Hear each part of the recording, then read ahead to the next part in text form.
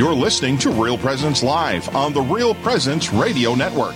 Join in the conversation on our Facebook page or on Twitter. And be sure to like and follow us for more great Catholic content. Now, back to the show. And welcome back. I am Heather Caro. With Mark Holcraft. And we're broadcasting today from the St. Paul Cathedral in St. Paul, Minnesota, at the Catholics at the Capitol. It's already been a great morning, folks. If you wanted to check any of it out, go on to realpresenceradio.com and you can check out some of the previous interviews we've already done. It was kind of chaotic there for a minute. It was, but there was just a lot of action. I know, which there's I a think lot going on. indicative of the day. There's a lot happening here. Yeah. This is really a day that's about empowering and emboldening the faithful Catholics throughout the state of Minnesota. But it's what we're seeing by way of principle. Heather and I are learning this goes far beyond Minnesota. Absolutely. So for all of our listening area, wherever you're at, please take note. Please don't disengage because we're in Minnesota. Yeah. There's so much to be said here. Yep. We've talked about some of the main issues that's been at the forefront, and we've spoken about some ideas of what can we do that's maybe more proactive. Mm-hmm. We're here with Bishop LeVoir, Bishop Emeritus of the Diocese of New Ulm. Thanks for being with us, Bishop. Yeah, you're welcome, Mark. Good to be here. Yep, thank you. You're welcome. So what is your favorite part of Catholics at the Capitol? Why do you think it's so important? I think just to see the Catholic laity involved in the political process, because I think as we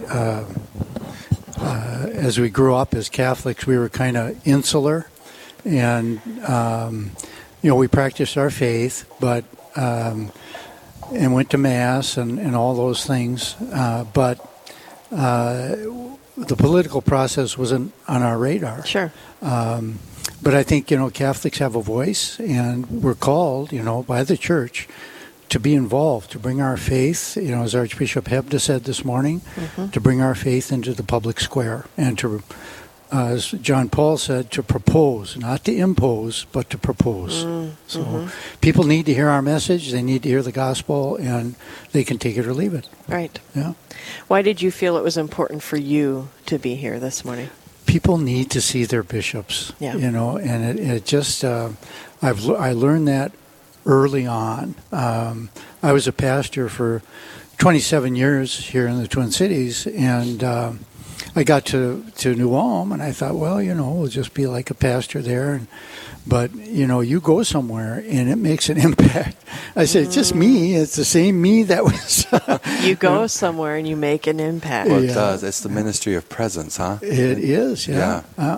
So I try to go to as many things as possible to meet the people and to bring that presence. We had pastoral planning that we had to do in the diocese, which involved merging and closing parishes, and usually the bishop isn't involved in the whole process of listening to the people and talking with them and that kind of thing.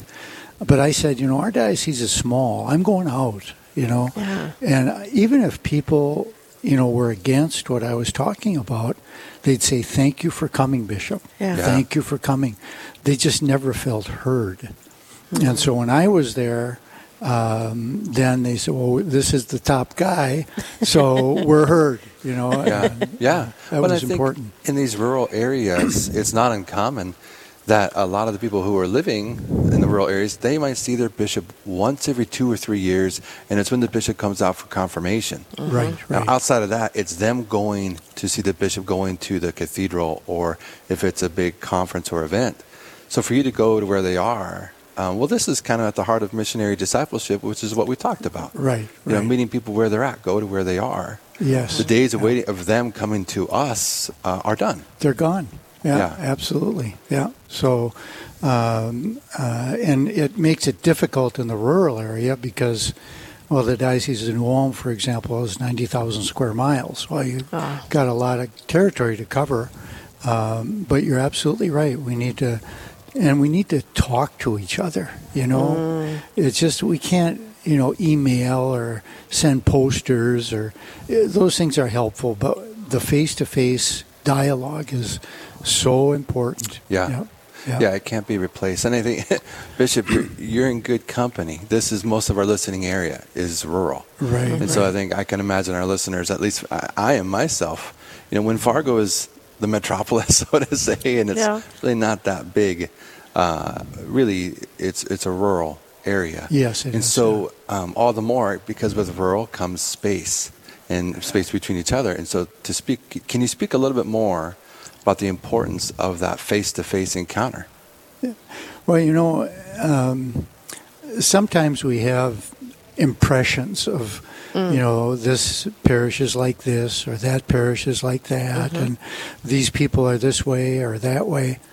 But when you go to talk to people, you say, I guess they weren't that way. Yeah. Or it's different, and you get a more complete perspective. And your decisions then are better because you've talked to people and understood what they've been saying. So I think if we talk to one another more, it would be a lot better. Again, text messages and email and all of that is good. Telephone, I think that face-to-face encounter is so important. Yeah, absolutely. You can't replace the mystery of the person. No. Yeah. Earlier today, we had Jason Atkins on. Right. And he mentioned faithful citizenship. Bishop, can you please speak a little bit the role of prayer and the need for Catholics to be a resource to their legislators? Can you speak to that a little bit? Right. I think those are the two key things. Nothing good happens without prayer. You need Amen. to pray. Yeah, you do. And that's where our strength comes from God, the grace that we receive from Him. Without that, we're left on our own power, and we're pretty weak. I mean, we just we can't do it. There are many times in my life where I tried to. I can do this on my own. Isn't it true? No, I don't think so. And then God's laughing. Yeah, that's right. Yeah. It just takes us a long time to learn that lesson. Oh, yeah. Go ahead, try. See what happens. So that's why prayer is an integral part of this day. You start out with Mass, pray throughout the day, and then close with benediction. And the Blessed Sacrament, the Eucharist, is Jesus. So there's no more powerful way of accessing God's life than going to the Eucharist. Yeah. And so I think that's key. And then the second thing you mentioned is what the Archbishop touched on today. Catholics need to bring the faith into the marketplace and into politics and into psychology and into social work.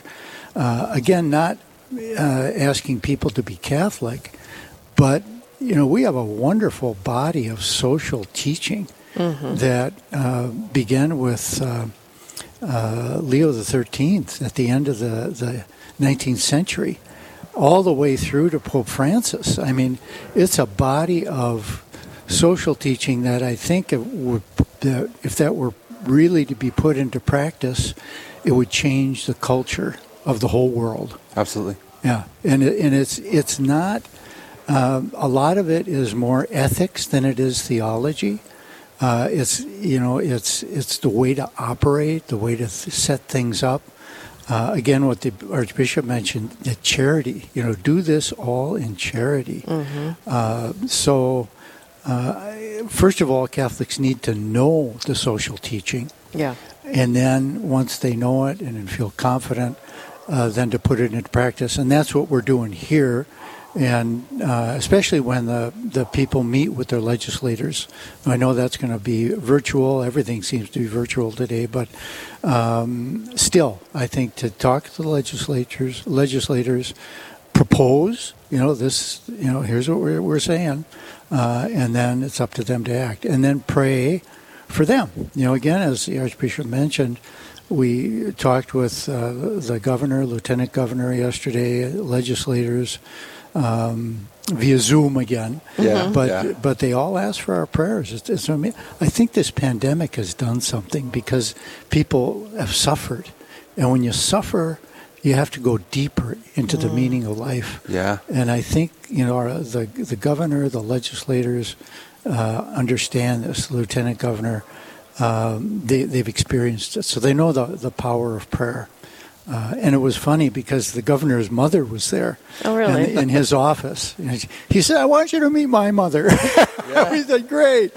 And so she was there, and we said hello to her. And so what is their reception for those that might be meeting with legislators for the first time tomorrow, right. via Zoom or however?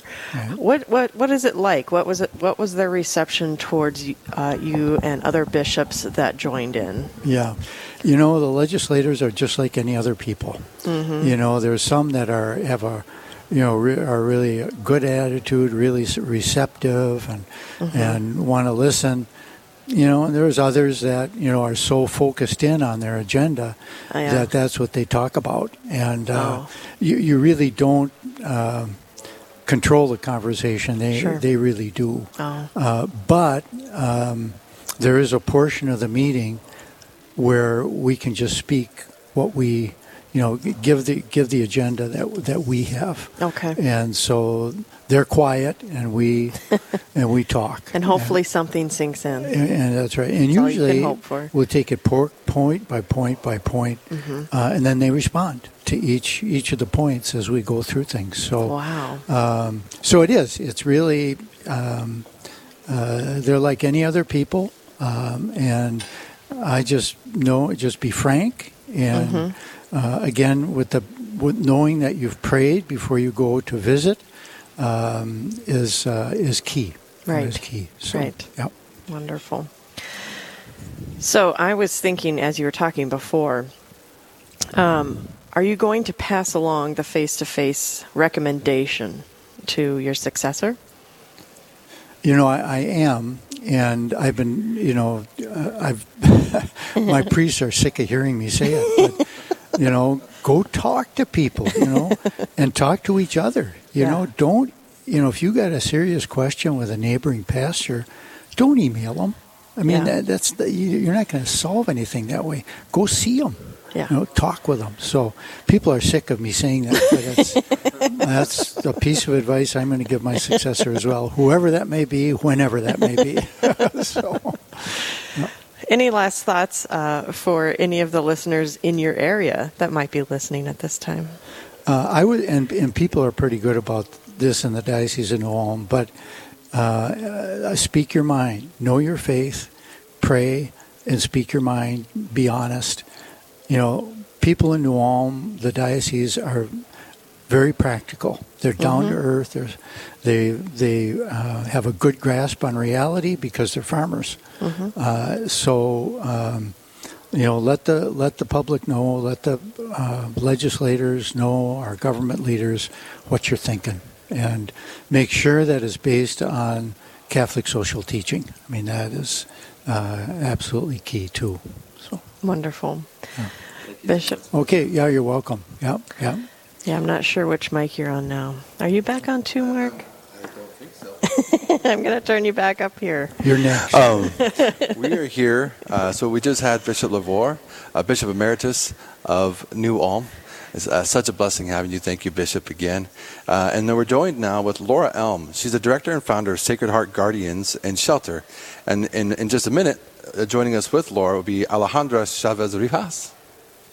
I don't speak Spanish. Yeah, I wouldn't have even attempted that, but good job. I like to say I have a little bit of Hispanic blood in me because I do, and so I just like to dip into that when I can. Yeah, but before we get to these ladies, we're going to take a break.